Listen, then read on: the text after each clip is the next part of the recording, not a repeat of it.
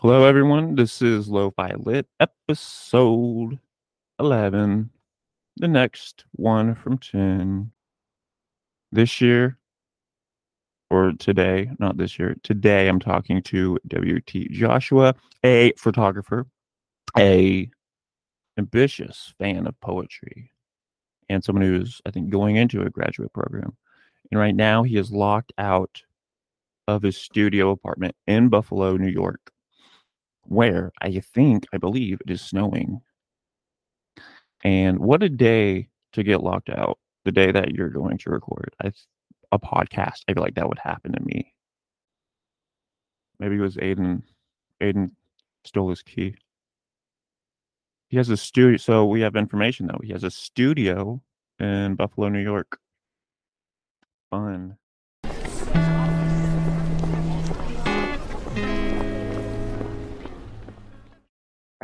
I needed to ask my studio mate to come let me in, and I'm currently in residence at the Hunt Gallery, which is it's an art gallery uh in downtown Buffalo. Oh, that's And cool. yeah, so this is like the first time I've ever had like a studio space, and I'm sharing it with some other residents. And I say studio mate, but in actuality, it's Christina. She's the manager. She's the gallery manager, and she's the one Uh, who coordinates the the residency. And like, she ended up having to like drive here and oh, let me no. in. So it's So like a real studio, though. This is like an art studio. It's not just like a little flat or something. no, no, yeah, yeah, it's a real art studio. I mean, um, yeah. As you can see, there's a painting in the back. This is Kaylee Aldrich's stuff. She does Wow. a lot of stuff with I was talking to her yesterday about it actually. She does a lot of cool stuff with like um the body and like Hmm. movement informs her work a lot. And we were like kind of talking about that because I'm kind of interested in the same stuff. So So you applied through with your photography?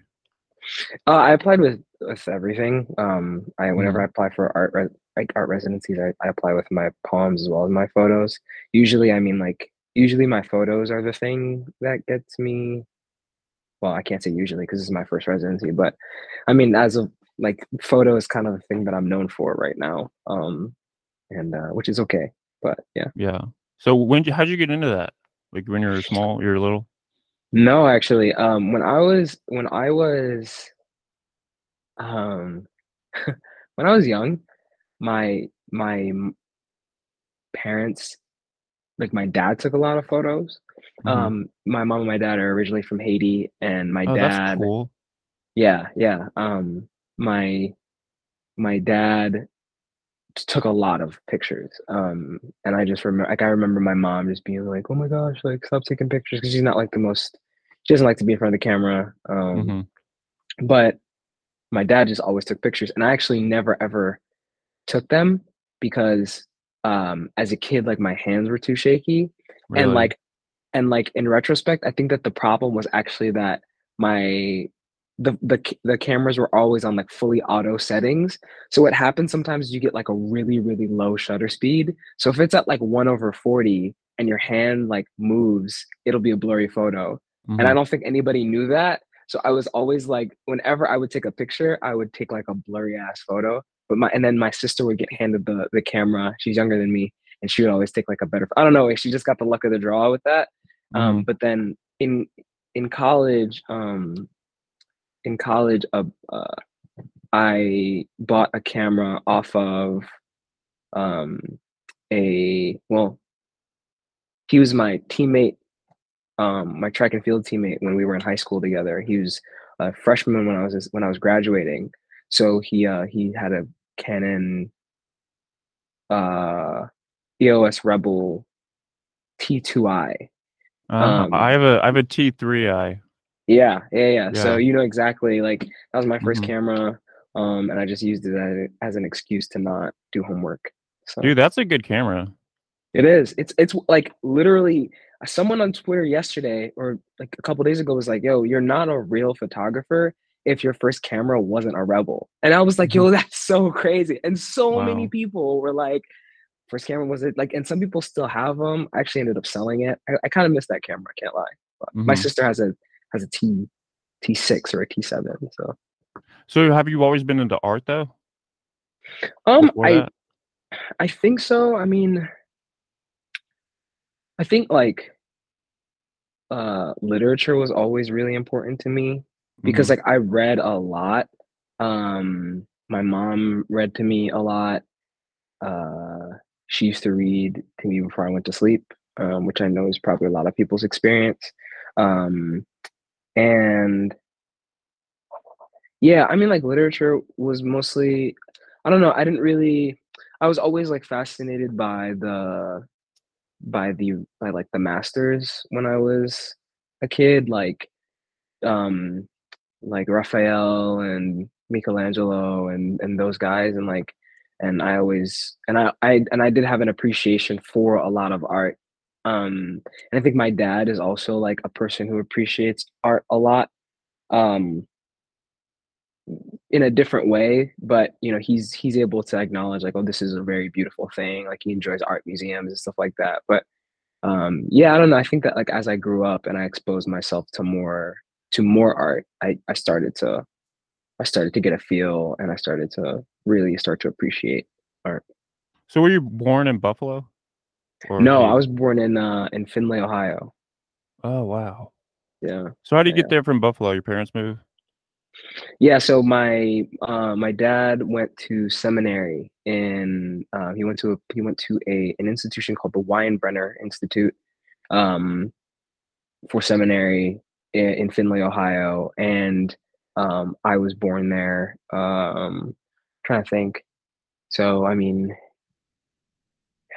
so they got here. They came to the United States in '96. They were in New York City. Whoa, that's, like, fairly recent, I feel like. Yeah, yeah, yeah. Oh, incredibly, very, yeah, very recent. Yeah, they came here in '96. I was born in '98. Um, yeah, and we lived there, and well, we bounced between New York City. I was born in '98, and then we lived in the city again, and then we like we're a little bit permanent in Findlay. We had a small, tiny little apartment for a long time, So how did they get and from Ohio to New York? So I mean, there are a lot of Haitians in Flatbush, in which is Mhm, in Brooklyn. So like, it's like I always tell people like it's one of the few places that I know for a fact if I'm ever like stranded anywhere and it's like and it's Flatbush, I'll be fine because I can literally say anything out loud in Creole and anyone will respond to me. Like I don't have to worry. So it's a nice community in that way, kind of. But uh, they would just they would drive, you know, like they would just drive. yeah. Did they Um, instill, like, a love of literature into you? um, definitely. mm, I wouldn't necessarily call it a love of literature.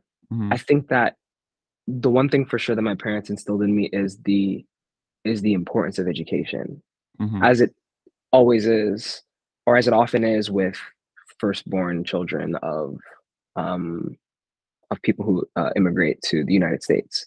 It's like you know this is a land of opportunity as they say, and you know you have a really great opportunity to take advantage of this great system, mhm. and you should you know take everything that you can get out of it, and it's just because like um, I mean my mom and my dad lived through a dictatorship, so like you know they absolutely understand um like they know what it's like to you know like a Donald Trump is like is so easily recognizable as like a tyrant but like also too so minuscule in their world because like that they were like right up close to real dictatorship, real totalitarianism. They know what it's like to have their backs against the wall.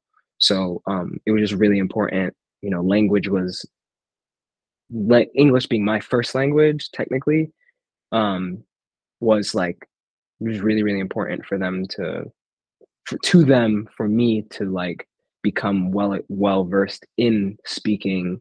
um but I mean I quickly gravitated towards literature, and it felt safe in it because like I didn't have that many friends because my parents didn't really trust people that much, which I Mhm. mean like I can understand now, like becoming an adult. Um and so I just read all the time.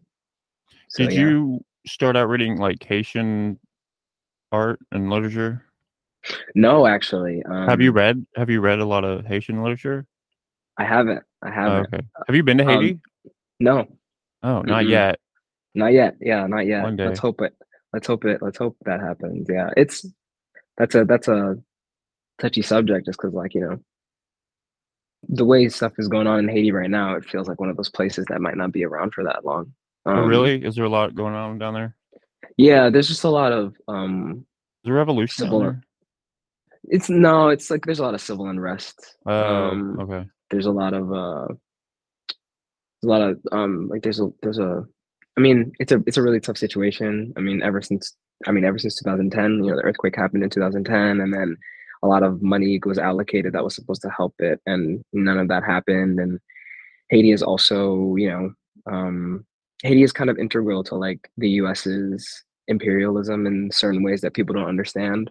But the president was assassinated. There was like literally, I think like within the last 3 years, like a president was assassinated. There was a hurricane. There was an earthquake.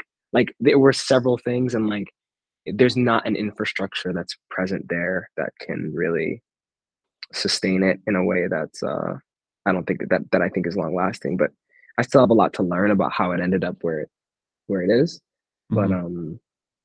that's what I know right now. But uh the question of Haitian literature, I haven't read a lot of Haitian literature, but I'm trying to become more well versed in Creole so that like I can potentially like I'd love to like do some work in translation. Mhm. Um and I know that René Depeste is a Haitian. He's a Haitian writer, poet who also I have this copy of um what is it? Notes on Colon Notes on Colonialism by Aimé Césaire. I don't think it's Notes on Colonialism, it's something else. But there's this copy of that book that I have. I mean, Aimé Césaire, who is a Martinique surrealist poet, uh, um, critic. He was interviewed by Rene Depeste, and that's how I came to. And I believe Depeste is still alive. He lives in the south of France. He's like 97 or something like that. I'd love to meet Dang. him. So So, okay, I'm gonna go back to when you're in high school and you get yeah, handed a camera. yeah. Where do you go on from there to become, like, a professional, like, photographer? And do you start hmm studying photography, or are you just going out and shooting Yeah, photos? I mean, like most of the time, I was really just going out and making images. And I mean, like in that there is like a study of photography. Like one is like studying photography in that way. I so when I got it, so it's funny because I did take a photography class in high school, but we didn't really make any images. We did a lot of stuff with Photoshop. So Really? I actually was doing a lot of like early graphic design stuff. I was lucky enough to have the guy who was my teacher in high school. I took it. It was one class my senior year, and I took it with Jim McCoy, who was at the time was a photographer with the Buffalo News. He was also he photographed the Bills, like the all the Bills football games for them. But yeah, so and he was the one who was like, "Yeah, man, I really think that you can do some great stuff. I really feel like you got a lot of potential." And I was like, "All right, that's cool." And then like so when I got to freshman year of college, I was like, I needed a camera, and I really, but it wasn't really in the forefront of my mind. And then Jalen, I bought that camera off of my buddy Jalen, and yeah, I mean, like I photographed like a lot of people on campus. I photographed events.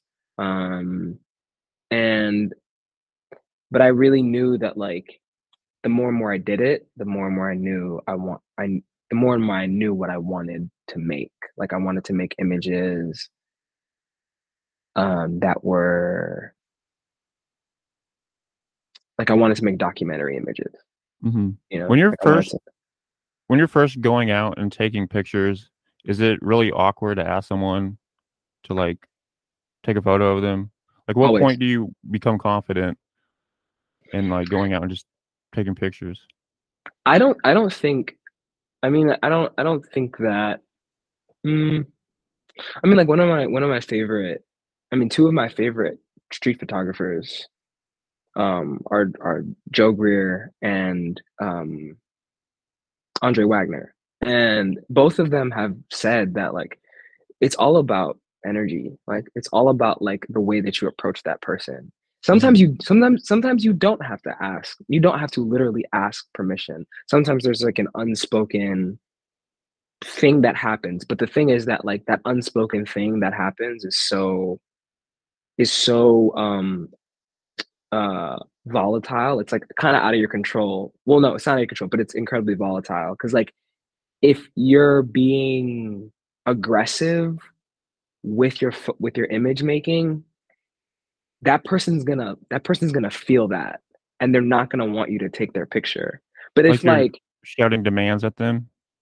not really shouting demands, but like um there are photographers who there are a lot of photographers who make sensationalized images Mhm. and who are irresponsible with the sensitivity that comes with being a photographer. Like they're chasing like that trauma image. And Ah. so like for example, like a homeless person or rather a person who is homeless may if you approach them and like your presence is purely um like almost like a an aggressive like voyeurism, like if you're just kind of like just wanting to like rip their curtains open and like peer into their lives and just like take that image and go, that's really really that person's all like 9 out of 10 times not gonna want you to take their picture. Oh. But like you might but sometimes what I might do is like I really try not to take photos of like of people who are I much prefer engaging in dialogue with people who are experiencing homelessness. Um, but when I was like younger and starting out and like I didn't have that wherewithal, I would still ask people, you know, like, hey, like, what's your name? Like, nice to meet you, blah blah blah. Like, would it be okay with you if I took your picture? And if they say no, then they say no.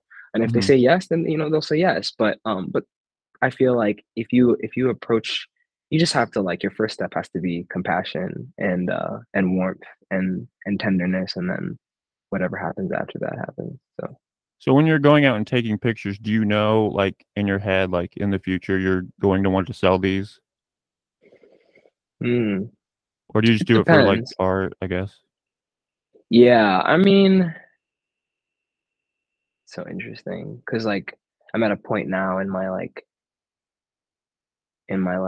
making that is different than when I started. I mean, when I started, I was just making images because I was like, you know, the three steps to becoming an independent artist uh is get good, build a runway, and run like hell. Are And those like yours? no, those aren't Oh, mine. I was like, "Damn, that's good." I wish. I got those from this guy on YouTube, photographer on YouTube named Pat K. He's Australian. And no, yeah, like when you're starting out, you're just trying to get good. And so that's all I was trying to do by making images. Like I was just trying to like copy things that I saw. But now I do have like this kind of like, maybe I should like photograph this and like I'm gonna like, oh, we're gonna be going to this place. It's like we might go to like a state park, like Devil's Hole, um, which is in Niagara Falls, um, in the Niagara Falls area here in Buffalo. And So it's like, oh, okay, like in the summer, like, like I might and I might have like gold 200 film, which like reads really, really well. Like it takes all that sunlight and those colors in the summer and it really renders them well. I'm like, yeah, I might have to go and make some images there that may become prints and like that I can sell. But most of the time, I think that I'm just trying to make a good image Mhm. because if I can do that, then it's like, okay, maybe I can sell this. But if I approach it with like, oh, I'm gonna make some images to sell, I'm probably gonna make shit.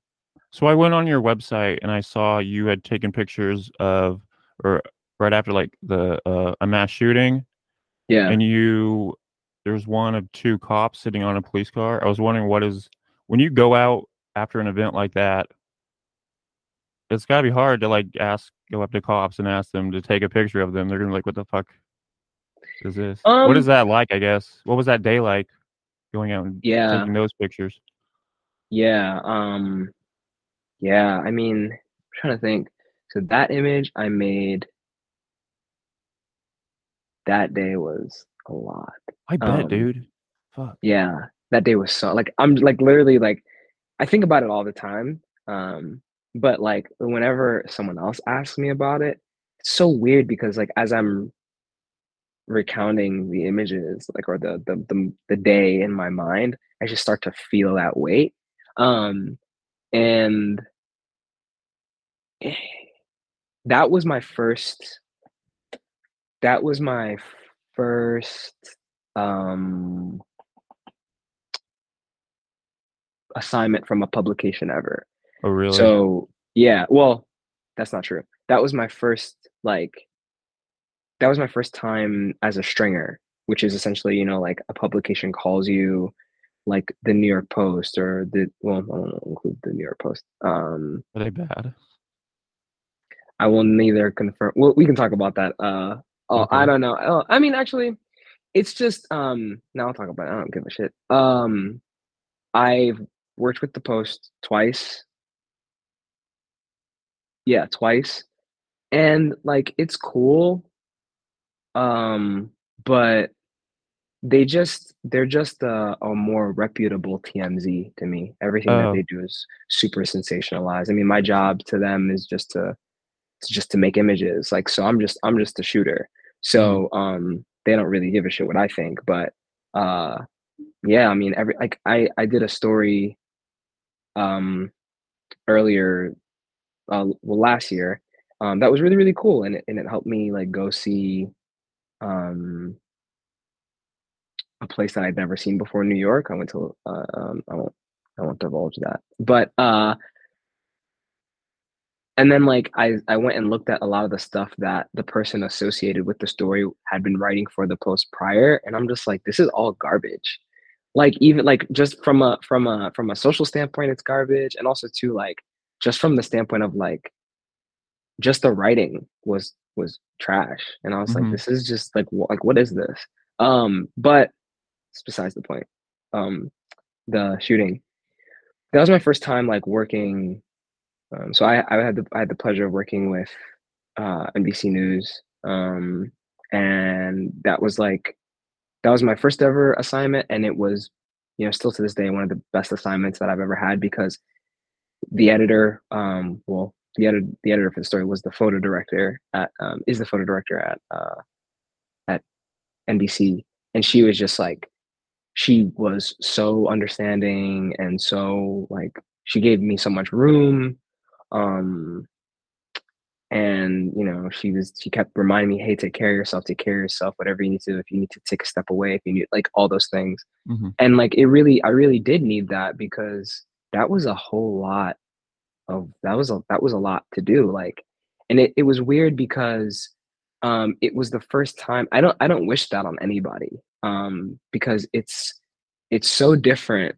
When it's one thing when you're in someone else's city, or when you are in your city and you see something bad happening in another city. It's a completely different thing when that thing is happening in your city, because like what happens is like there's just this, it's like this omnipresent terror. It's just like it feels like it's everywhere. Yeah. Um and I mean, and we know how things get sensationalized, and so like I'm there and I'm at ground zero as is with other incredible photographers as well. Like I had my boys like right by me. Like I had, Malik Rainey, Brandon Watson, So Jalen you go Wright. out with people. You don't just go by yourself. Well, typically you go by yourself, but because of the the magnitude of the story, Yeah. everyone was there. Mhm. Everyone was here. And so it was all hands on deck. And so, my Malik had been hired by CNN. He was covering it for CNN. Wow. Brandon was covering it for, I think at that point he was doing it for The Trace, and he was doing it for EPA. um, EPA is a European Press Photo Agency. So like it was like everyone needed coverage of this. And we took it as damn, thinking about it like really does make me a little emotional. It always does. But How we s were like, Oh, sorry. I'll let you no, finish. yeah, we were just saying like we were basically just like, um, it's a lot and it's hard, but someone has to tell the story, so why not us? Yeah. And so How that was it. how soon the event happens, how soon do they contact you to go take The next photos? day. The next day, literally. I mean, I wasn't even, so the thing about it was they like a lot of them got calls the night before. They Mhm. were like, "Hey," like, or like in the middle of the night or whatever. So I covered the I was covering, I mean, we all were covering that image that you're talking about was from literally the day after. Mhm. So that morning there was a vigil, and I left my I didn't get a call that morning. I didn't get a call. I went out with my film cameras because the batteries in my camera were dead. Mhm. And I was like, well, I'm not going out to on an assignment anyways. I'm just going out to make images. My little brother was like, um, I w- I was like, I don't know. I'm thinking about going over there and making some images during that vigil. And my little brother was like, yeah, I think you should do that. And it was like we were doing some like weird menial task that morning, and him saying that was just so there's a 10-year gap between me and my little brother. He's 14, and sometimes he just surprises me with his like his discernment and and uh his direction, and he was just like, yeah, I think you have to do that. And I was like, huh, that's interesting. And so I went and I made the images, and while I was there, it was the first time I had seen Malik in a year, and Malik was like, hey, I can't take this job from NBC. Here's the photo director's number. She just called me. Oh, Call her shit. right now and tell her that you're available to work. So he contacted her and said, "Hey, I have a photographer for you." I called her. She didn't answer right away. So I was like, while I'm waiting for this phone call, I need to go rent gear like right now. So I literally went and I rented a camera at Delaware Camera, and and uh and then yeah. So yeah, it happens pretty fast though. When you're renting a camera, were there, like, cameras, like, sold out? Is everyone trying to get a camera to take pictures? No, most guys, most people have them. I was just in a Okay. weird situation where like I just didn't have gear ready, and I just And wasn't thinking about. I just didn't expect that to happen that day. yeah, you said the editor had given you room to do what you want. What does that mean? Do some editors not give you any room? Do they, like, tell you exactly what they want or something? Well, when I say gave me room, I mean I guess room in the creative sense was also given to me, but excuse me, but to answer your question, like, yeah, like some depends on the assignment. Sometimes it depends on the assignment, it depends on your relationship with the editor, it depends on your skill level as a photographer.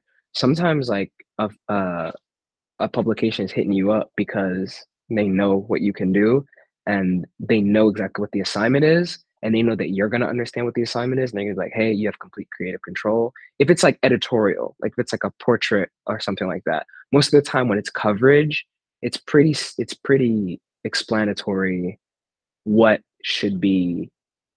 photographed. So, but when I said like gave me room, I meant more so like she wasn't um she wasn't like overbearing at all or anything like that. Or like, oh, I need this image, I need this image, I need this image. She's like, hey, we're looking for robust coverage of what's going on in Buffalo right now. And that at the time felt so intuitive. Like it felt like, oh, I can absolutely do that. I just, there was everywhere I turned, there were images, and she was like, "Hey, like there are memorials being built. We would definitely want photos of that, photos of people paying their respects, photos of blah blah." And I was like, "All right, cool." And then you just go out and you do your thing. So What's the emotion like when you're taking a photo during, like, that morning or that evening, and you're doing your thing? Do you get, like, into a zone? Are you taking, like how many pictures are you taking? Do you just, like, take one? I'm sure you probably no, don't. I don't know, close to like I'm trying to think. Close to like maybe I don't know, maybe like I'm trying to think that day. I think that day I took. I mean, it was a full day of work. Um, Yeah, because I've been working since so I started the day at 11 a.m. and I think we called it at like 11 p.m. Like Wow. that's how much it was like it was a full 12 hours of nonstop work. I think I took around like 1,000 photos that day. Dang, Like dude. just like straight up like photos, but Yeah. like the out of them, the ones that are usable were probably like I think there might have been because it gets repetitive. Like when you're doing that type of work and you got a certain type of camera, you can really like rip the shutter and just let it like use and get like 30 images of the same moment. But like in this one, someone's blinking and or like they're making like a weird face and it's not as strong. And then like in that one, like the light's weird. So it's like Yeah. and you're just like searching for the one. So maybe there's like 300 good photos out of those 1,000. But like you do get locked in, but also too you get locked into such a sensitive act and the way we are like at least my cohort of photographers we definitely like feel like we definitely work in a way where it's like I need to stay in this particular place and do this work because it is sensitive and Mhm. because I need to give reverence to what I am covering.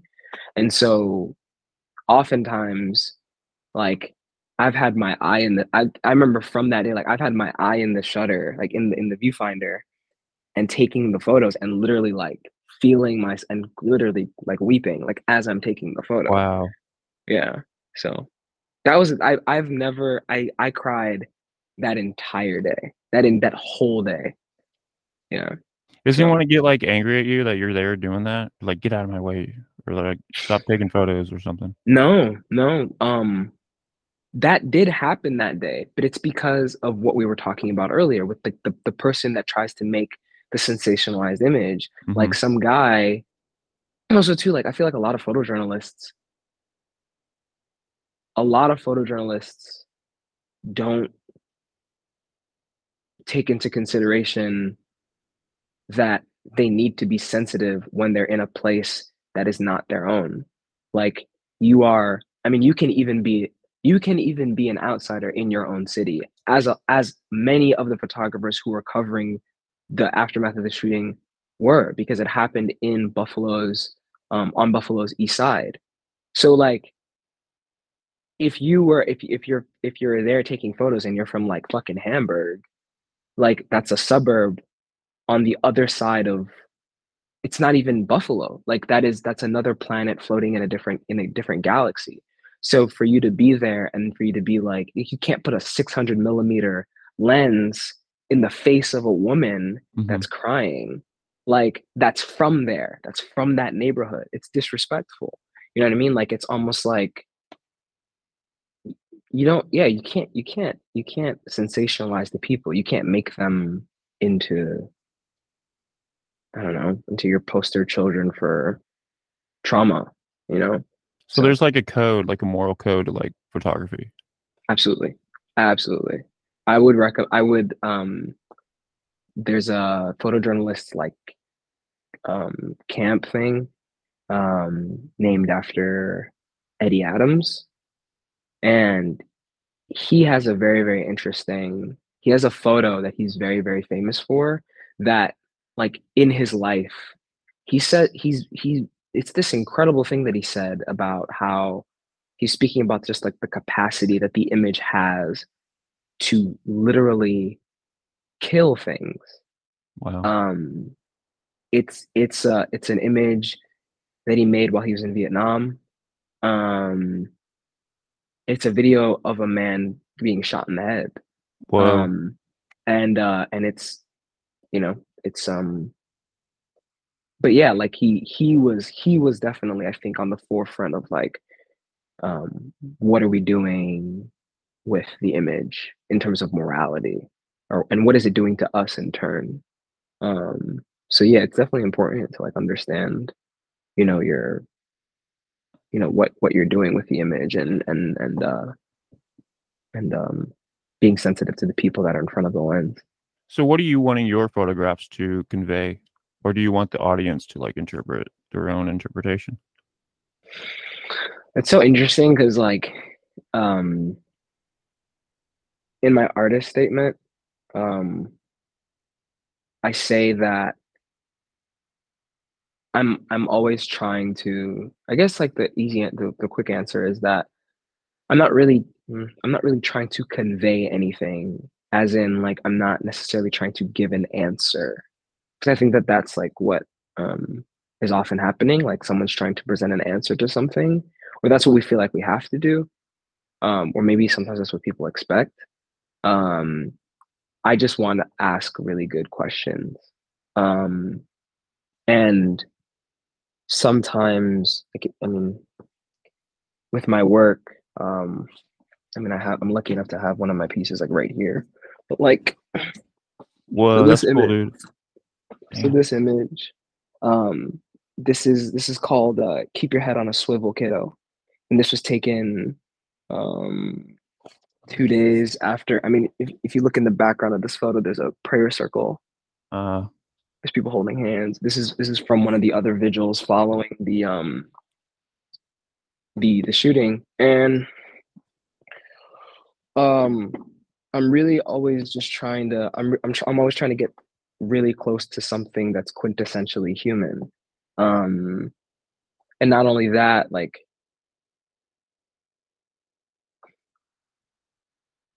I'm interested in treating those things like animals, and seeing how close I can get to it before it starts baring its teeth at me, or if I can get that close to it, like dangerously close um to something that I already know is within me. So it's like with this image, right? Like you got this person holding this child in the aftermath of this thing, mhm. and of this terrible event, and it's somewhat foreboding. Um it's a different image in color as well, but like in black and white, it's like, what is he looking at? What is he anticipating? Or is he looking towards something? Like what does it mean for the parent's face to be shrouded in shadow while the child's face is looking off into this sunset or sunrise? Like you can't tell if it's in a black and white photo. You just see that the sun is cascading in this way. And I guess I just want my images to help people ask better questions. Mhm. Um, yeah, to have people be a little bit more nuanced. Um, yeah, I want the work to be. I've been saying these three words a lot lately, but I want the work to be tender, fragile, and also jagged. Are Um, you trying to get those aspects when you're going out and taking photographs of like a football game? Is that yeah, still yeah. Absolutely. Absolutely. Even more so, you know what I Mhm. mean? Because like when you photograph things that are so serious, it's very easy to trick yourself into thinking, well, I mean, a football game in comparison to that is Yeah. so vapid and almost like it's so like minuscule. It's like, Mhm. how can you who cares about a football game? Yeah. Um, and it's interesting because like the experience of photographing the Bills game versus the Bengals. I was talking to my buddy Brandon, who's also a photographer, um, about he was like, he's like, I feel like you have to go through those images and do a hard edit and just like really call it down to like your 10 best and showcase those on your website. Because um, it's such an interesting way to document the game. And not I mean I haven't seen anyone in our city document a game like that in that way before. And that's always kind of what I'm trying to do. Like I'm trying to show you an aspect of, and I'm sure that other people in other cities have done that before. I've I haven't seen it yet, and I mean, if somebody shows me that someone did it before, wonderful. Like then I'm just operating within the same vein of that person. Like I'm just really interested in, because the game, like being on the field, there is no production to the game. It's just a bunch of guys in costumes and helmets throwing a ball and hitting each other Mhm. and catching a ball and all that. Like that's all that it is. Like when you really get into the arena, the real production or the real theatrics don't occur on the football field when you're on the field. The real theatrics are in the crowd. Like the real energy, the real stuff that's like that you're looking for is in the crowd. Um, there are some, and I mean, the more I do it, I might change my mind. I think I'm being a little bit dramatic when I say there's no theatrics on the field. But there are, yeah, I'm definitely lying because my most recent Instagram post was about a particular moment that I photographed that I love. But I guess like the theatrics on the football field or on any athletic court is in like the minutia, is in like the small stuff. Um, but like I got this one image of this woman clutching this like cardboard head of Gregory Rousseau, one of the players on the Bills, and she looks so worried, and everyone else around her is cheering, and it's like almost an image. It makes it seem like she knows what's coming because we know in retrospect, like in yeah, and looking back and in retrospect that like the Bills lose this game. That image is so interesting because it's like, well, clearly they scored or something good was happening at this point, but why does she look like that? And then you start to think like, what if she knows? Like, what does it mean to be from a place where you can almost predict disaster? Like that's a Mhm. question that I want maybe someone to ask when they see that photo. Um, you know what I mean? What is So, it like? Go ahead. how long had you been, like, I guess how do you look for those people? Were you already, like, you had your eyes, like, on her before the picture? You just, like, you're looking with your camera No, to the audience? no. You just gotta. I had so I was card running. So what that means is that I was assisting a photographer who was working, who was contracted with Associated Press. His name is Josh Bessex. So he hired me to be his card runner. And what that means is I take like the game moves at such a rapid pace that like after and because Associated Press wires so many images to so many different publications, so that first touchdown, the Hayden Hurst touchdown happens.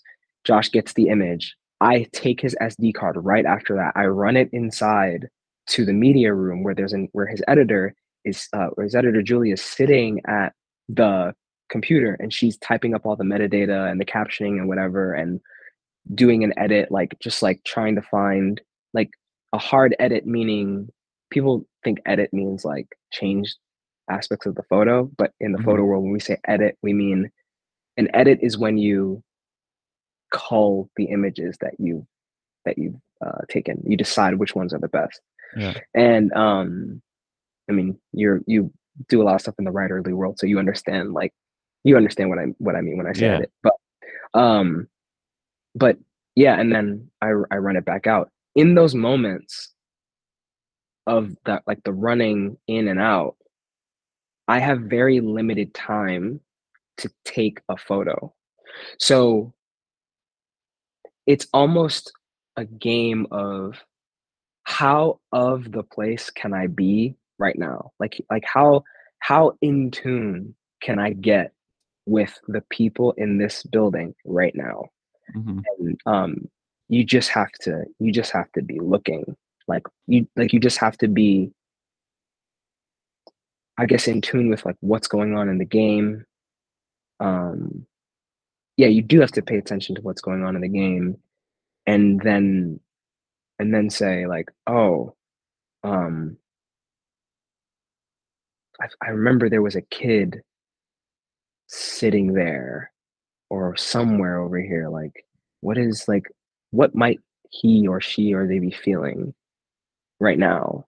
And you might go back to that place and they're not there, but something else is there. You know what I mean? And Yeah. because it's like there's a synchronicity in there. You know what I mean? You have people who are at their worst, who are distraught and who are in despair, but then you have people who are like trying to pull them out of that, and that tension is so, like, you just have to be paying attention. You can't anticipate photos. You just, well, when if you're like a lot of like the masters were really good at anticipation, but you do have to like feel where you're at. It's all about timing and Yeah, precision. yeah, absolutely, absolutely. And you're probably pretty confident at a photo, so you can just take one out. Like when you were taking a picture of the woman, how many did you take? Did you take one or you take like 1,000 I took like when you're running I back took and like forth? I think, I mean, those cameras are really really incredible. I think there are like, I think there are like 12 of her in that one Damn. moment. It's just Yeah. because like in that 1 second or 2 seconds, there is a bit of a fluctuation of her, of that emotion. Yeah. Like there is a moment where that expression on her face is more of like a straight face and her mouth isn't open. And Mhm. that's not the image that I want. I want the one where she's, you know, different. Yeah. When you get that photo, you're like, "Fuck yeah, I got a great photo." Sometimes, yeah. I mean, yeah, I mean, like when I think it's more so when I pull together a good set, I'm like, nice, this is good. Like when I was able to, when I realized like my most recent post, when I realized that I got that moment where Jamar Chase releases off the line and Dane Jackson has his hand on him because he's covering him. And then I get the moment of Jamar Chase knocking his hand away and putting his hand in the, like, when I saw that I had that photo with all that movement and all the blur, and I was like, oh yeah, like this, like I don't give a shit about any of the other images. Like this one right here, this set right here, this is it. How I many love other stuff like that. how many other photographers are on the field while you're taking your pictures? Um, Damn. Okay, so there were three from Associated Press. There were three from the Buffalo News. There were two from Reuters, I think, maybe, or from a different publication. And then the Bills have their own photographer. So what is that? What are we at? Like 10 now? Yeah. 11, something like that. And Damn. then, oh no, actually, well, yeah, yeah, yeah. But then that's just photographers. But then like NFL has, so at that game there were At that game, there were four NFL licensed content creators. So they do video and they also Damn. make stuff for like Instagram and stuff like that. They're from I think they're all from Buffalo. Um um Y'all get competitive between each other on who can take the best photos? I don't think so. No. I mean, I can't really speak on that because like I was not hired to be there to make images. Oh, I just had the opportunity to make images while I was there. I don't think that they get competitive about the images though because um everybody's getting great stuff. you ever see a photo like in a like ESPN or something like that photo fucking sucks? Not in recent memory, no. More often than not, I'm like, this image is fucking crazy. Like more That's often than good. not, I'm like blown away. Like Bessix, Josh has this image of Josh Allen during the summer, like summer training, or like the game, the game like they do like a red versus blue or the like white versus blue game where it's like the offense and the defense like play against one another. He has this one image of Josh Allen that's like it's like a hero shot, Hmm. and it's like Josh is like pointing and he's like about to throw a pass, and the sun is like just beaming off of his helmet, and Josh has this like red visor on. It's the most absurd thing I've ever seen. And I was like, how did you make this? It's just a beautiful image. So I usually don't see any bad images. So when do you go from photography into start like aspirations into poetry in the poetry world or realm? I don't know. I was doing a little bit of slam in Oh, college. cool. I was the vice president of a slam poetry organization at Buffalo State College called the Ink Club. And um I just had the pleasure of working with a lot of really, really great slam poets. Um and I think that what happened was hmm, so I was doing that, I did that freshman year, sophomore year, and junior year. And then, yeah, freshman, sophomore, junior year. And then senior year was, well, the second half of junior year was cut because of COVID. And Oh, then my whole entire senior year was gone because of COVID. So those 2 years, I didn't do any slam and I didn't write anything. And then I graduated. And then in 2022, I I I went through a breakup in that March, and then I that was the thing that like kind of made me start reading again. So started spending a lot more time in in my favorite bookstore, Fitz Books and Waffles, and and I had been reading Hanif Abdurraqib's um A Little Devil in America, Notes in Praise of Black Performance.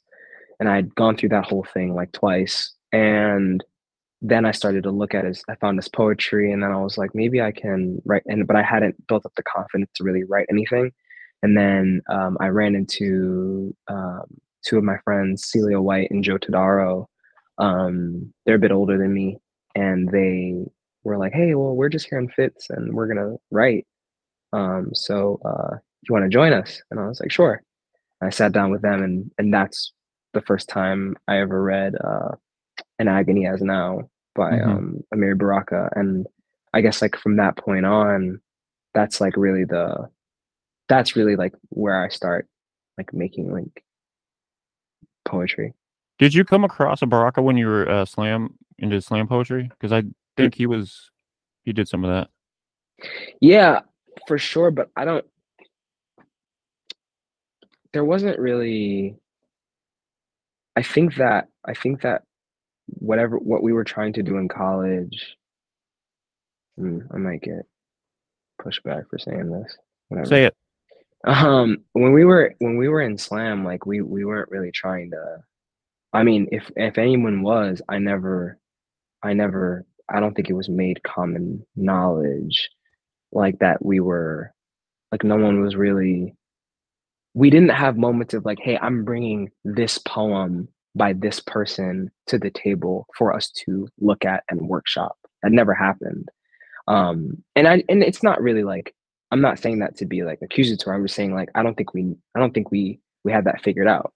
That Well, I we think should you're so probably do young that. too. Exactly. Yeah. Yeah. Yeah. And we know we just wanted to say things, important things, and we wanted to be voices on the um on campus and voices in general. And I think we did a good job of that. But no, I didn't encounter any like no one that I read now did I encounter in undergrad Oh, ever. really? There's no Yeah. crossover? Mm-mm. Like not poets, no. But Do you differ in your head between slam poetry and like poetry, like in a book on the page? it's always a hard thing for me to talk about because I think that for me, I wanted to because like there are like Denez Smith, for Yeah. example, is a poet that was a slam poet Hmm. and like their poetry is insane. Like Hmm. it's so good. Also like Duji Tahat on the Poet Salon podcast with Gabrielle Bates and Luther Hughes. Like Duji was also a slam poet. Poetry is also incredible. And oftentimes I feel like it's not really about whether you're a slam poet or a poet. If you have reverence and respect for the craft, Yeah. then like it's fine. Then it's done. That's over with. It doesn't need to be a conversation. But I think that for me, I did not have I didn't have this I knew that I didn't know. I did not know how to render what I was saying on the page. It never ever looked like it was a poem or anything like that. I just and also too, I was like, the whole what's her name? Like Rupi Kaur, RH Sin, like the Instagram poetry like pioneers were like very prevalent. So like everyone loved that stuff. Hmm. And so, and being that age, you're trying to like appease, but and like pamper too or whatever. But yeah, I mean, I yeah, I don't think that there's if there is a difference, it's not in like being a slam poet and being a poet. If there is a Yeah. difference, the difference is someone who has reverence for poetry and someone who doesn't. You Yeah. know what I mean? Like if you are a person, if you prefer slam and you have reverence for poetry, you are to me you should be given the same respect as the poet that Yeah. like that doesn't do slam. And I guess there's more to the conversation, but like that's I don't know. I think that's a pretty good answer. Did you ever feel like you're ever looked down on for like slam poetry? I feel like sometimes there's snobs in poetry world that look down Yeah, on slam poetry. absolutely. And that's why I don't that's why whenever that question is asked, I just say, either you have reverence for the craft or you don't. Because I started out as someone who liked slam poetry. And Hmm. because of that, like that's why I excel as a reader. Because Yeah. like a lot I feel like um I feel like I get away with like sometimes like a subpar poem when people can't see it because like the way I'm reading it Oh, is totally. much better than what's actually on the page. But I never ever received pushback because I only knew other slam poets. I didn't know any poetry snobs. Yeah. Um, so I wish more like regular poets would like at least experiment with slam poetry, so at least their reading would be better, more entertaining. Yeah. I mean that's how I, and also too, like I love slam poetry because like I mean button poetry is button poetry revealed so many poets that I like, revealed Dinez to me, revealed Hanif to me, revealed Sarah Kay, and several other really, really incredible poets. So it's just like, you know, I think that everyone would benefit from doing some slam. And Yeah, that's also another thing too. Everybody's always concerned with like, oh, but can you render that on the page? Yeah, but like, and I know that's important, but like, can you render that in the room? yeah, that's true. Can you like, because we're always having conversations about like what the poem can do, like what is the poem. I remember I tweeted one time, you know, what if a poem is an exorcism? And I guess like you can, that question is like a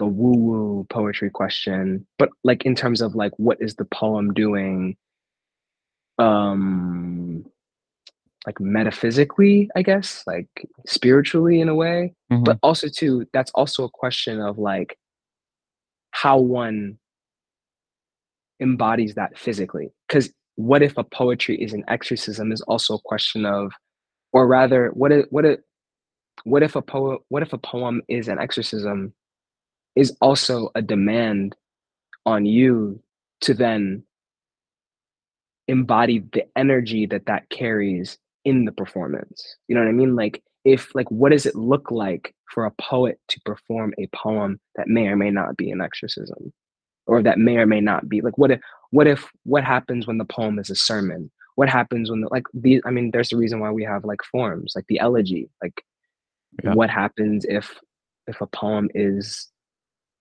giving reverence to the dead? So it's like it's a fair critique either way. Like, oh, can you perform that poem? Like, yeah, well, can you write that poem down? And vice versa. You know, they're yeah. both fair questions. I feel like a lot of undergraduates see slam poetry and they find that appealing. And then if they bring it up, a lot of professors are like, oh, that's something else. That's not poetry. We don't do that. And then it's like you're cutting them off from possibly getting into poetry that's on a page, you know, by building that connection. They just want to like cut it off and not even pay attention to it. And it's like you're destroying possible future poets in the process. Absolutely.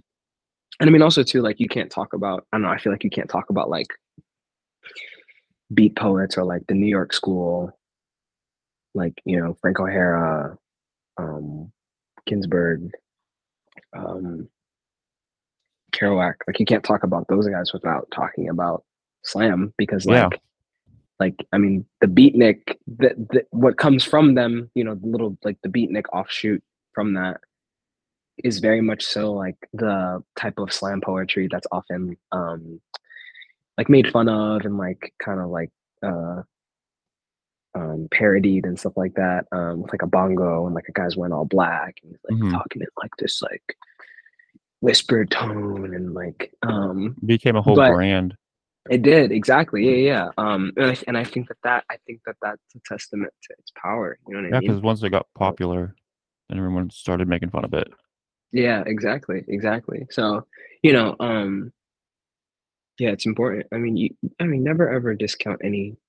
I don't know. I feel like it's safer to not discount anything that's in that's in the craft. You know, just kind of like take everything for what it is and take what's useful and discard what's not, as Bruce Lee says. What do you take from your photography into your poetry? Imagery without Imagery. question. Hmm. Imagery without question. And I only know this because, like, you know, I recently sent something to Julie, uh, and um, she was like, "Dude, these images are crazy." And like, um, I had another great poet friend, Charlie Charlie Fanon. They they said the most lovely things about. I sent them an early, no, a pretty finished version of my writing sample to graduate school, and and they were just like they said all these great things, and they were just like, dude, your imagery though, like your narrative ability is. And I think that that's just because of like my love of film and photography. You know what I mean? Like I'm really attached to almost like I'm almost always trying to direct a film in a poem, like a crazy, wild, like sort of surrealist film in a poem if I can do that. Or I'm trying to render something like as accurately as I can remember it. So you said you're the head of like the slam poetry in your undergrad. Have you thought about Yeah, I like was vice becoming president. your vice president? Well, yeah. Yeah. Um, do you think you would like run your own magazine ever in the future? I've been thinking about it. It's I don't know if it's what I'm called to do, but I have been thinking about it. Only because like I find great fun in like starting things and like projects and like bodies of work and like giving things names Hmm. and all that stuff. But I don't know. I don't know. I don't know. I have a lot of respect for folks who have like a press or a magazine like Rochelle. Hmm. Like like it's just like Peach Mag being what it is and like being able to like talk to Rochelle about that, in what little detail we've spoken about it. Like it's just like unreal that like what she and everyone involved with Peach Mike has been able like to do. And like I'm only beginning to realize that now, like as I'm coming to understand things in the writers world and like Aiden with Foundlings. Like I remember the first time I saw a pack of strays and I was like, and I in my head for some reason I was thinking about like what would my like first collection of like chaps look like. And I Hmm. saw that in the summer and I was like, what? I Yeah. was like, with the little, have you ever seen them? No, yeah, they're pretty badass. They And amazed me like when with I like got them in the mail. Yeah. the string. Yeah, I was like, what? Because like Like I nothing almost didn't nothing looks like that in like our world. Like you get like a exactly, college little booklet, it looks like shit. This looked exactly, amazing. exactly. And I just, the other thing that I love about Foundlings is the little, I don't know what to call it, but like in the back of each one, it says that Foundlings Press like essentially like they champion the poets who answer like the call of the dog, like the call of the dog. Yeah. Like I'm just like, bro, like that's just Yeah. like that's the type of stuff that like I just wanna take it and put it in my veins. Like it's Yep. insane. It's really, really um incredible. I hope they hear this because I hope they know that I'm like their biggest fan. How'd you meet them? Like Aiden, um Rochelle, Julie. so there's a really great, really, really important um literary figure in our city named R.D. Pohl. He's or Bob, we call him Bob Pohl. He he published one of Julie's poems, and I had met Bob because of Celia and Joe Todaro, my buddies who I was writing with. And they were like, "Oh, you got to meet Bob. You got to meet Bob." And Bob was actually going to put one of my poems in the Buffalo News, and then they decided to cancel. Like they're just like, after all these years, we're not going to have a poetry section. Well, that sucks. And You're like the yeah, yeah, next person. Oh, that's shit. yeah. Fuck the. I don't really care about it for that reason. For me, I'm just like that's like the biggest. It's like as a person in your city, I feel like everyone in every city should have the ability to have like, if the poem's good enough, to have it published in like in the city's newspaper. Like that's like a big deal. You know what I mean? Yeah, we don't have that. We don't Yeah. even really have Ugh. a community here. Yeah. Yeah, we just have like a few well-known poets, and that's about it. We're Yeah. trying to get I one together though in Tulsa, but it's very yeah. small. Yeah, it's just, I just feel like it's, everyone should have that ability. But yeah, Bob, well, that bookstore I was talking about, Fitz Books and Waffles, it hosts so many events, and Aaron really, really Aaron Bartley, he really tries to bring a lot of people together. And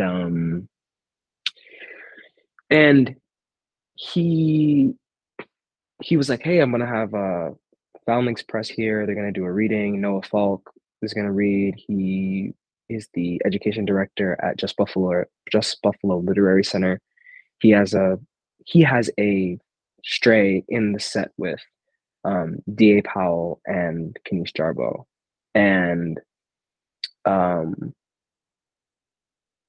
I went to that reading and that's how I met Kenise, um, who, if you've never heard them read live, you absolutely have to. Or actually, just go to Poetry Mag because they Mhm. were published in January's Poetry Mag, Poetry Foundation, and Wow. listen to their poem. That's their new poem. I'm just one of the most unique voices I've ever listened to, What's and the poem I just called? love. Give me 1 second. I'm gonna find it. Okay. Um, That's fairly recent, that reading. yes, yeah. It's called Small Teachers. Okay. Yeah, yeah, yeah. I'll put a link in Um, this. yeah. So, but yeah, so that's how I met Kenise, and Rochelle was there, and Aiden was there, and that was the first time that I'd ever met them. It was really like short in passing, and then afterwards, as I was getting ready to leave, um, Bob was like, you know, he has this way of just being like, oh, you got to do this other thing, like you have to do this thing, you have to do this thing, and he was like, oh, John, before you leave, you have to meet Julie, um, uh, and and I was like, he was like, yeah, Josh was, applying to graduate school, and and you recently, and I was like, and then when he said like, I don't know, like I hate to be like a name dropper person, like I understand like people come from great programs anywhere, but when he was like, yeah, she just recently graduated from the Iowa Writers Workshop, and at this point, I was not gonna apply to Iowa.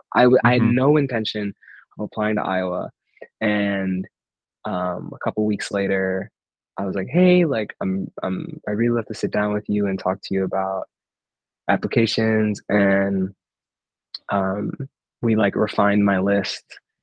She like said like to a couple of programs, and then she was like, "I think you should apply to Iowa." And I was like, "If you say so." Mhm. So I put it on there, but yeah, no, yeah, I met them all kind of in like one fell swoop.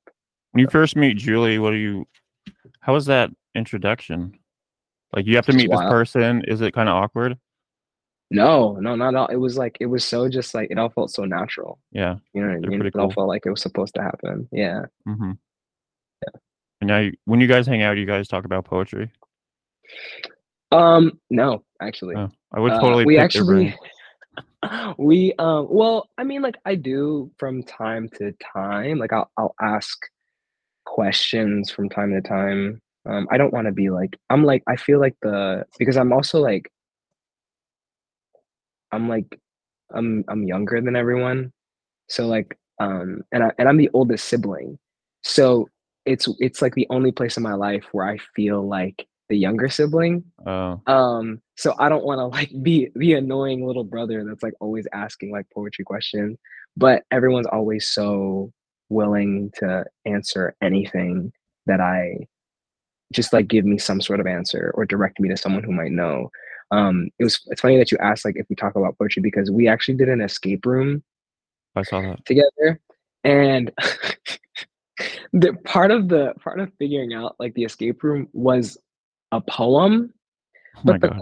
but the question was like what like the answer the to get this key you have to get the answer you have to what's the last word of this verse, and like okay we it was so funny because everyone in the room is a poet, Mhm. and then like they slipped like a note, and then they were like, oh, like you guys use the word at the end of the last stanza, and like everyone was like, verse is kind of like it can mean a lot of things, so I don't really like that question. It was just the funniest thing because we were all just like, how did the room of poets almost not get that clue? But I think that's as far as like our poetry conversations go. Did y'all solve the room? Oh yeah, for sure. Yeah, yeah. We solved it with like 9 minutes to spare. Oh, wow. Yeah, yeah, What was yeah. that like? Was that fun? Oh, it was so fun. They're all so great. I did it with um um Julie, her roommate Shayla, um, uh, Spencer, Sarah, Aiden, and Rochelle. Yeah, yeah, So, it was super fun. do you want to read one of your poems? Sure, yeah, I can read one of my poems. Um, I'm actually, I'm actually, um, I'm in the middle of. I just started my winter workshop with the Kenyon Review, Mm-hmm. um, Damn. and this is one of the poems. If I can find it. This is one of the poems that I'm currently like working on. Um, it's I think I'm comfortable. It's at a point that I'm comfortable to read it. Okay. Um, it's called Self Portrait as a Supernova. Um, this is so fun because my me reading my poetry in like an audio format doesn't exist anywhere yet. So Oh, you're like the first exciting. person. Yeah, yeah, yeah. So self portrait as supernova. I am wielding fire, as in inviting all heat, as in discarding all that makes me fearful. Today, the sunrise is carried into this room through a crack in the mirror. The light bends and breaks, feigning prisms held together by yesterday. Heat and bother linger in quiet places. Raucous shadows cackle at my refuge. I am trying to build a cradle lofty enough to be loved, to nestle you there, to chase away the steady gallop of disaster, promised by our pressed bodies, folded in jolts of laughter, lifted into whatever hour might open itself. I want to open my mouth and make a sound. I have held your name on my tongue, only to let it fall into silent peril. For you, I might build a pyre of my sheepish bones and old skin. I might devour the death fire demands. We have been flirting with demise, building a matchbox, a kindling. We are burning, burning, burning. I need only to touch you, only to make you real. Fuck, dude. Fuck, that's good. Thanks, man. I appreciate it. Yeah, yeah, yeah. Uh, I'm really happy with that one. I'm really proud with that one. Proud of that one. Do you have a schedule when you sit down and write every day, or No, you just try to get it? I Do you have try and notes? make it. I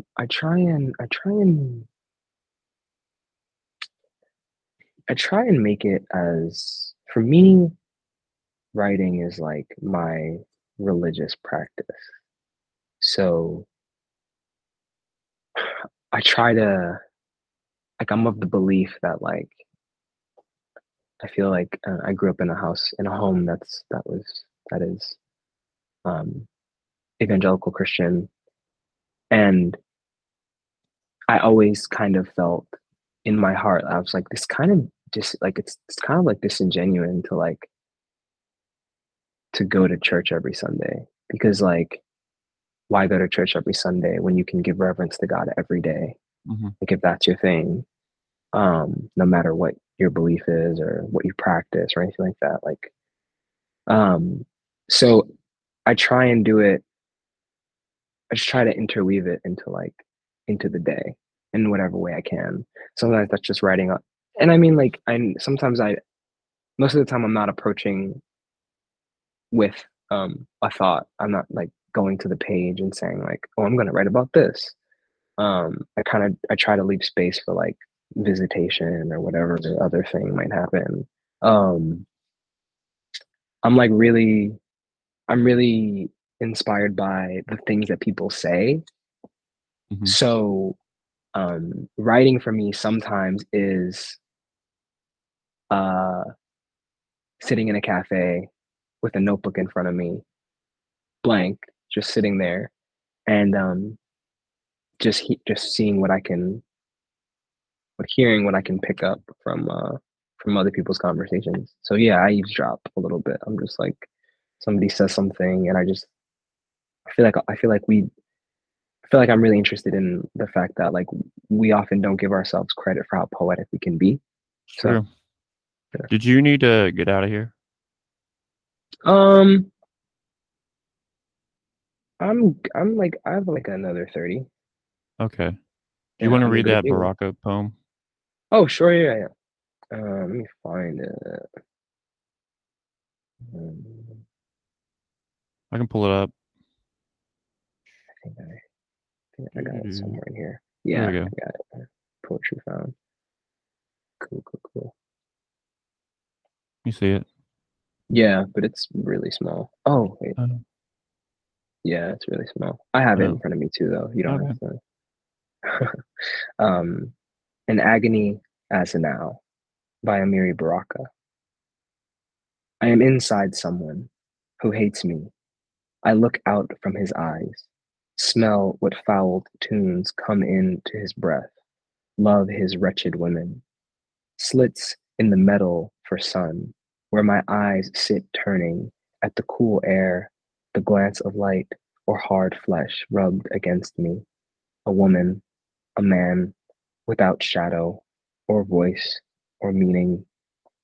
This is the enclosure, flesh where innocence is a weapon, an abstraction, touch, not mine, or yours, if you are the soul I had and abandoned when I was blind and had my enemies carry me as a dead man. If he is beautiful or pitied, it can be pain. As now, as all his flesh hurts me, it can be that, or pain, as when she ran from me into that forest, or pain, the mind, silver spiraled, whirled against the sun, higher than even old men thought God would be, or pain, and the other, the yes, inside his books, his fingers, they are withered yellow flowers and were never beautiful. The yes, you will, lost soul, say beauty.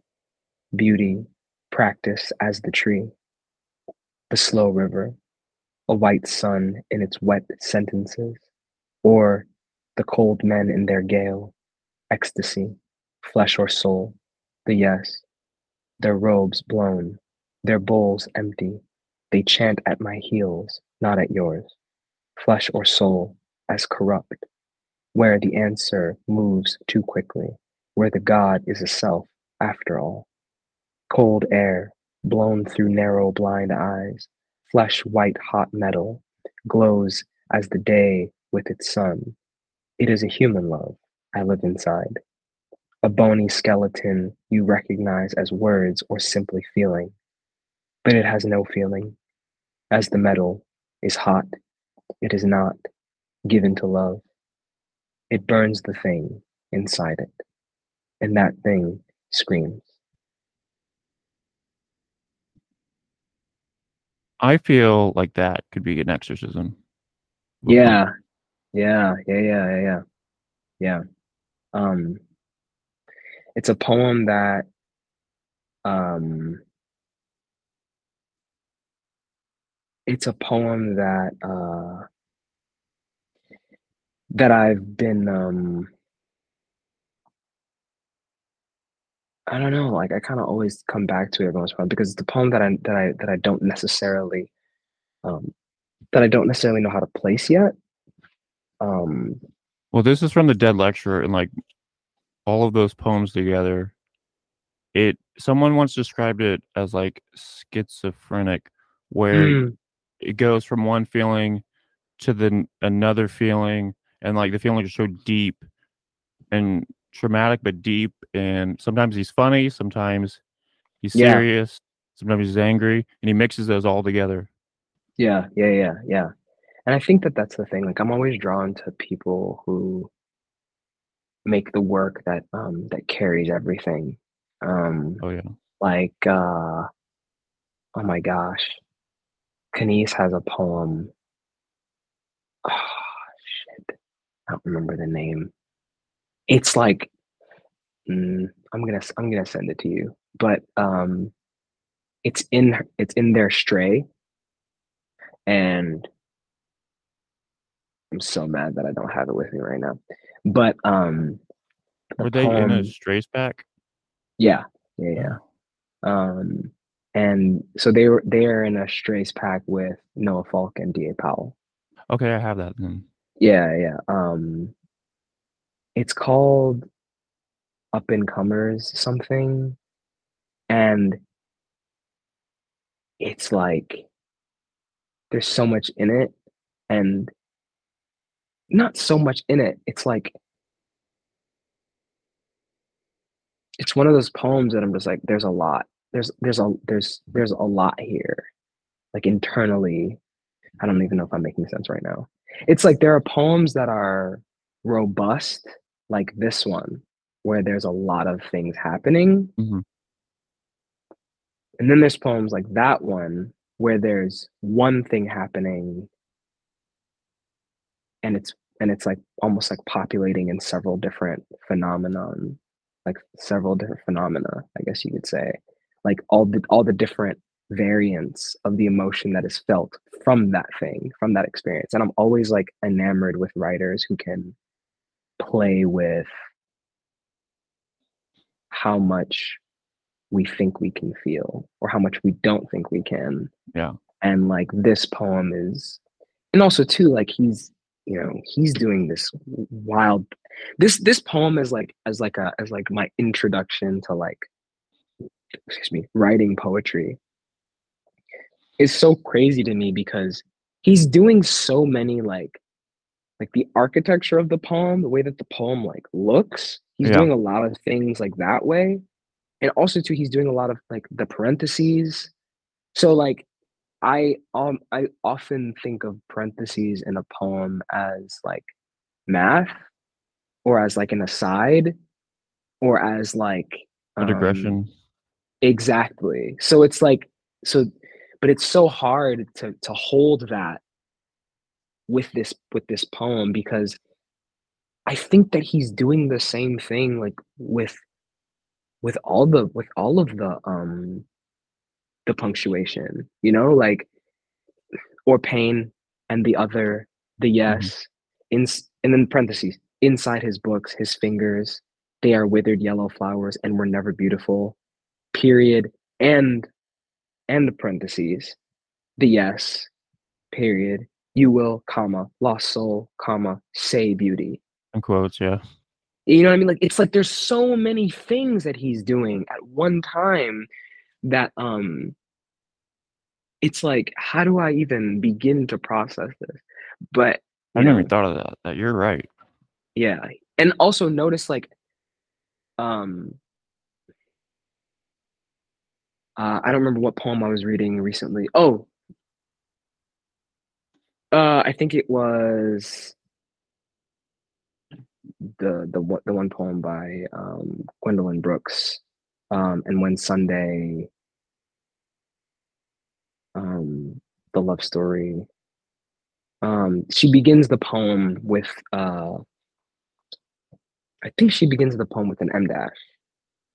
I might be thinking of somebody else, but there is a poem that I've been thinking of that begins with an M dash, and like how that, and I think they were talking about that on the Poet Salon about how like that uh that I guess treating the poem as though it's happening in the middle of something, or like kind of like how that allows you to withhold stuff. I'm just riffing right now. I don't even know what I'm talking about. That's all But right. like, Do that a yeah, lot. just like the parentheses is just like I'm just really, really interested in how that can work, and what you can do with that. Because, using it as a digression is is one thing, but you can also do so many other things with it. Like there's Mhm. parts where like he never ever, it's weird like to look at it and then think about, because when you find one parenthesis, you're looking for when it closes. Yeah. And he adds more Mhm. before he closes it. Yeah. But like because you're like, okay, open parenthesis, second open parenthesis, third open parenthesis, closed. But I need to look for the other two, like Mhm. the other two that are gonna close Yeah. this thought, this digression, and it never ever feels like the digression stops, Do even you at the end. did you know, like, in this book, so he publishes this book of poetry, and then he changes his name? You know, like, his story? No, I didn't know that this was the book where this is the book that before he became Amir Baraka. I believe so, and that's why it's called The Dead Lecture, and, like, in the very last poem is called The Liar, and Hmm. it's fucking great, and he's like, when they ask where like, "Who is Leroy?" or "Where is Leroy?" He doesn't know. I'll try to find the poem. Hmm. It's so good. See if it's on poetry. That layer.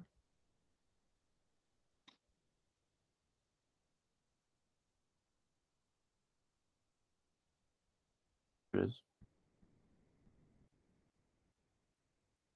Mm. Okay, I'll Oh read my it. gosh.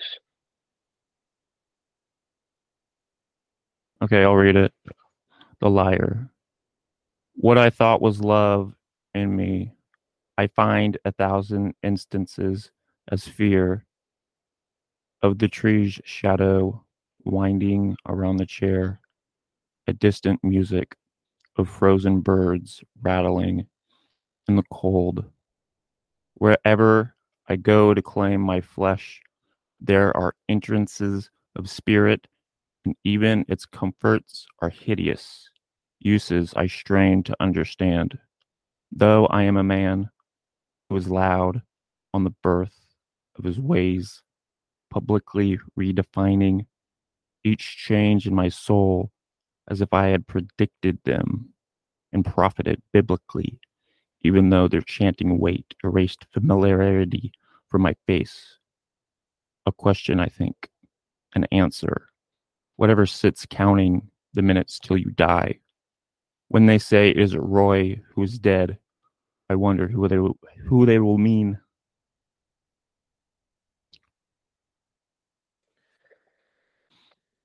Well, also an exorcism. Yeah, exactly. Yeah, yeah, that's incredible. It is Roy who is dead. That's so interesting. I'm always interested in why poets saying it is Roy who is dead, as opposed to asking, is it Roy who is dead? Hmm.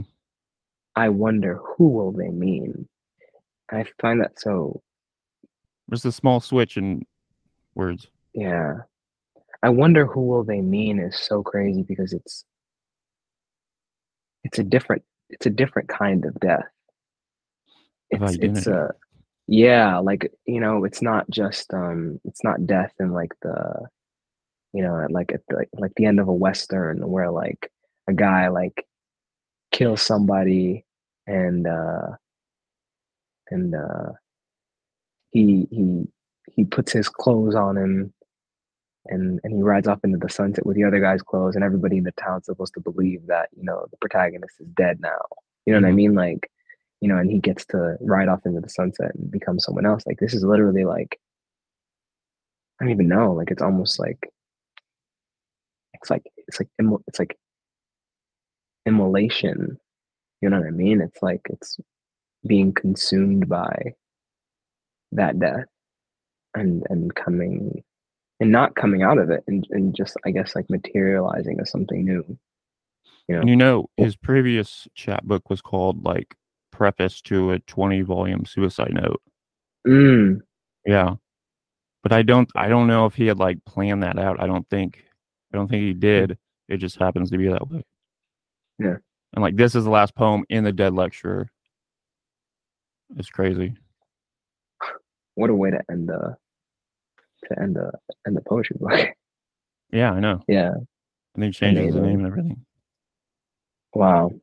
And it means so much too in terms of um um Black identity as well.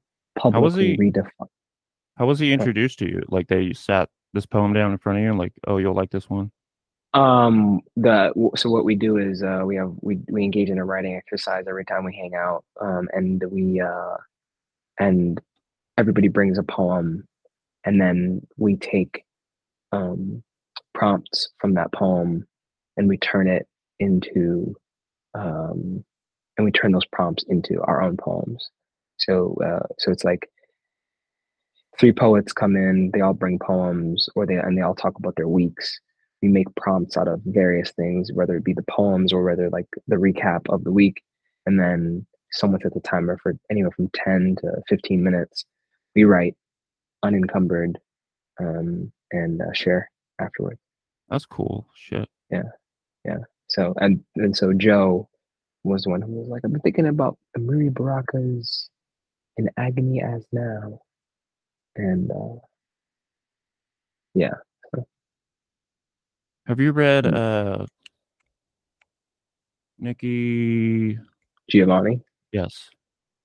I have Sacred Cows, sacred sacred cows, something and other holy things or whatever the I don't quite remember the title, but I have one of her poetry books, and I it's been sitting on my shelf, and I haven't been able to really dive into her stuff yet. I feel like she's so good and like people don't talk about her enough as she's living. And then she's I think like in her 80s. And at Yeah, some I mean, point she was, she'll pass on, and then everyone's gonna be like, "Oh, she was the greatest poet ever." yeah, Like yeah. celebrate them now while they're around. She's important for a lot of other things too. I mean, she's important Oh for yeah, her contributions to like dialogue around Americanism and Black identity, yeah. and She's one of the yeah, founders of the Black arts movement yeah, yeah. I of mean, Baraka. I don't know if you've never, I know if you ever watched, if you ever watched, her sit down with James Baldwin. No, I don't think so. Yeah, serious stuff. Yeah, it's on YouTube. You can watch that like right now. Yeah, it's pretty gnarly. So So what graduate school did you get into one? I haven't heard back anything yet. I'm So sure you'll get into one though. I applied to eight of. I hope so. I really hope so, man. Um, the way I see it, um, the way I see it, uh, whether I get in or not, the mission doesn't change. Hmm. You know, I applied to MFA programs to become a better writer and also to teach one day. Um, if I don't get in, that just means that I still need to become a better writer. Yeah, just keep writing. Yeah, so that's how I got here. So I mean, um, I mean, talking to you, everything. it seems like you've like already been through a graduate school, like with That's how funny. like articulate and everything you are, I guess. Yeah, yeah. I mean, I was an English major in college. I cared a lot about literature. My my I feel like my background in literature is critical in nature. Um, like it's I'm really really fixated on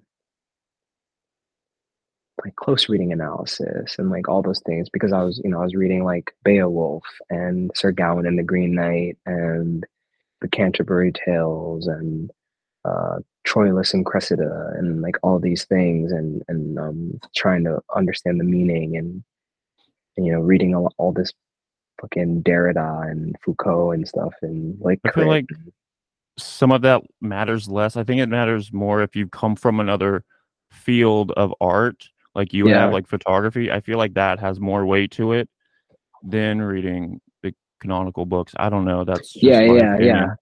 No, yeah, absolutely. I mean, I think that I don't know. I don't know. I've always like there's certain stuff that like I've picked up from like the canon that's like definitely so important and so paramount. to like, Shakespeare, Yeah. But, like, like, there's some people that have grown up just reading literature, and that's mhm, all they do, and they read the canonical stuff, but they're mhm. still, like they're kinda shorted as a person because they didn't come from another field of art. Yeah, yeah, I see what you mean. Yeah. Yeah, I mean, like, I think it's just that Not that that's something bad, but right, no, yeah, but it happens. yeah. I think that what I don't know, I think that I've always just wanted to I feel like every artist wants to tell stories, but, like, it's weird, like, I don't know, I just really, really do, I love this shit. Like, I Yeah. really do. Like, I really, really, really do. No, like, on your Twitter, you seem to have, like, a real enthusiasm for Yeah, poetry, and I yeah, don't yeah, see that yeah, from a lot of people. yeah. Like, No, most and people also just too, like stay quiet. yeah, and I'm just, like, huge about, like, giving people their flowers, because, um, like, I know that any successes that I attain in, like, my career as a poet, I owe some of that to Celia, to Joe, to Aaron at Fitz, to Julie, to, Sarah and, Rochelle and Aiden and, like, and Kenise and Hanif and all these people and Amiri Barak and all and, like, it's like it is, I was talking to someone about how, like, it's selfish to think that you can enter into any artistic space and see it as anything other than a room that you get to stand in. Like, a lot of people see it as a ladder. That's not how it works. You know what I mean? It's, why is it so bad that people like, it's not the like, why is it the worst thing to people that, like, maybe at the end of your life, you get to say that you stood in the same room as Monet? That's enough. You know what I mean? Like, I'm a little bit more ambitious. I wanna be able I wanna shake hands with the people that I get to be in the room with. And, like, I lost my grandfather in 2020, and he was very, very dear to me, and, I was just getting to know him because he came into my life a little bit later because, he lived in Haiti, and, my relationship to my poetry, I think, is into writing is because of him. And I guess I'm saying all of these things because, like, it is this tradition that we take part in. It is this, like, transcendent thing that we do. And so, like, I get so enthusiastic about it because, like I could have ended up anything could have been written for me, and I got to do this, and Mhm. I get to do this, and I get to be in communication with these these people. You know what I mean? Like Maya Angelou talking about when people say you have charisma, it's not charisma. I'm like, it's all the ancestors that you bring into the room with you every single time you walk into some place. And I really think that. I think that, whenever I walk into any room, I'm carrying the people that are with me right now as well. So I'm just really, really blessed for that. And I think that, um, it's why wait till people are gone to give them reverence? Why wait till people are literally this morning, uh, I sent um I sent flowers, like the flower Mhm. emojis, into Mhm. like so many people's messages, like, hey, your flowers, my friend. Like, because like I really think that. I really cherish them all, like everyone. I really do. Um and why not? So, What do you think you would name your magazine? the stag. The Stag? Yep, stag mag. Is that like a deer or Um something? Yeah, yeah, yeah, yeah. Uh, It's like my it's my totem.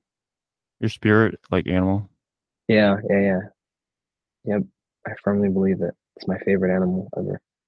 Were you there when that Bills guy got hurt? I wasn't. That was in Cincinnati. Oh. Yeah, Do you know any yeah. were any of your friends taking photos? No, no, no, Okay. no. No one was there. That'd No. be But traumatic. dude, yeah. I'm The way working you're on a s poem. the way you were speaking earlier about being at a football game and taking a picture of that woman was so, like, poetic.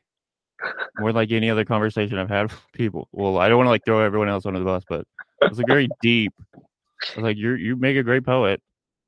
Thanks, man. Thanks, man. Your essayists Sometimes, on sports photographs.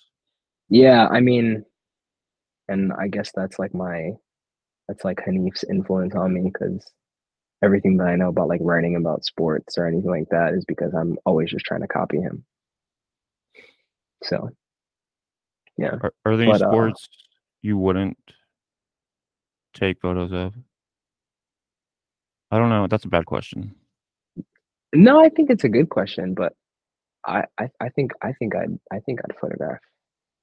I'm up to photograph anything, honestly, because it's all interesting. Like I follow some people who photograph golf, and the photos are nuts.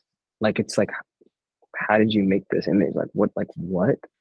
Uh, I don't know. I don't know. I think it's I don't know if it's necessarily about the sport that I'd want to photograph. I think it's just I think there's a narrative. I think everyone carries a narrative, and I think if I'm covering a story about a golfer and there's an interesting narrative there, then I'll find a way to make a great golf image. You know what I mean? So Hmm. You got to send your poems out to publications. That I self mean, portrait one, Supernova, that was fucking great. thanks, Julie. Literally, I literally just like I just put that one through a workshop at the review, and it was received really really well. And Tiana Clark actually had some really nice things to say about it, but she also gave me some like really good critique, suggestion for it. A lot of everybody gave me really good suggestions, and I'm gonna try and hold those in the room like while I workshop it again and just see what else it can become, and then I'll send it out. I don't know.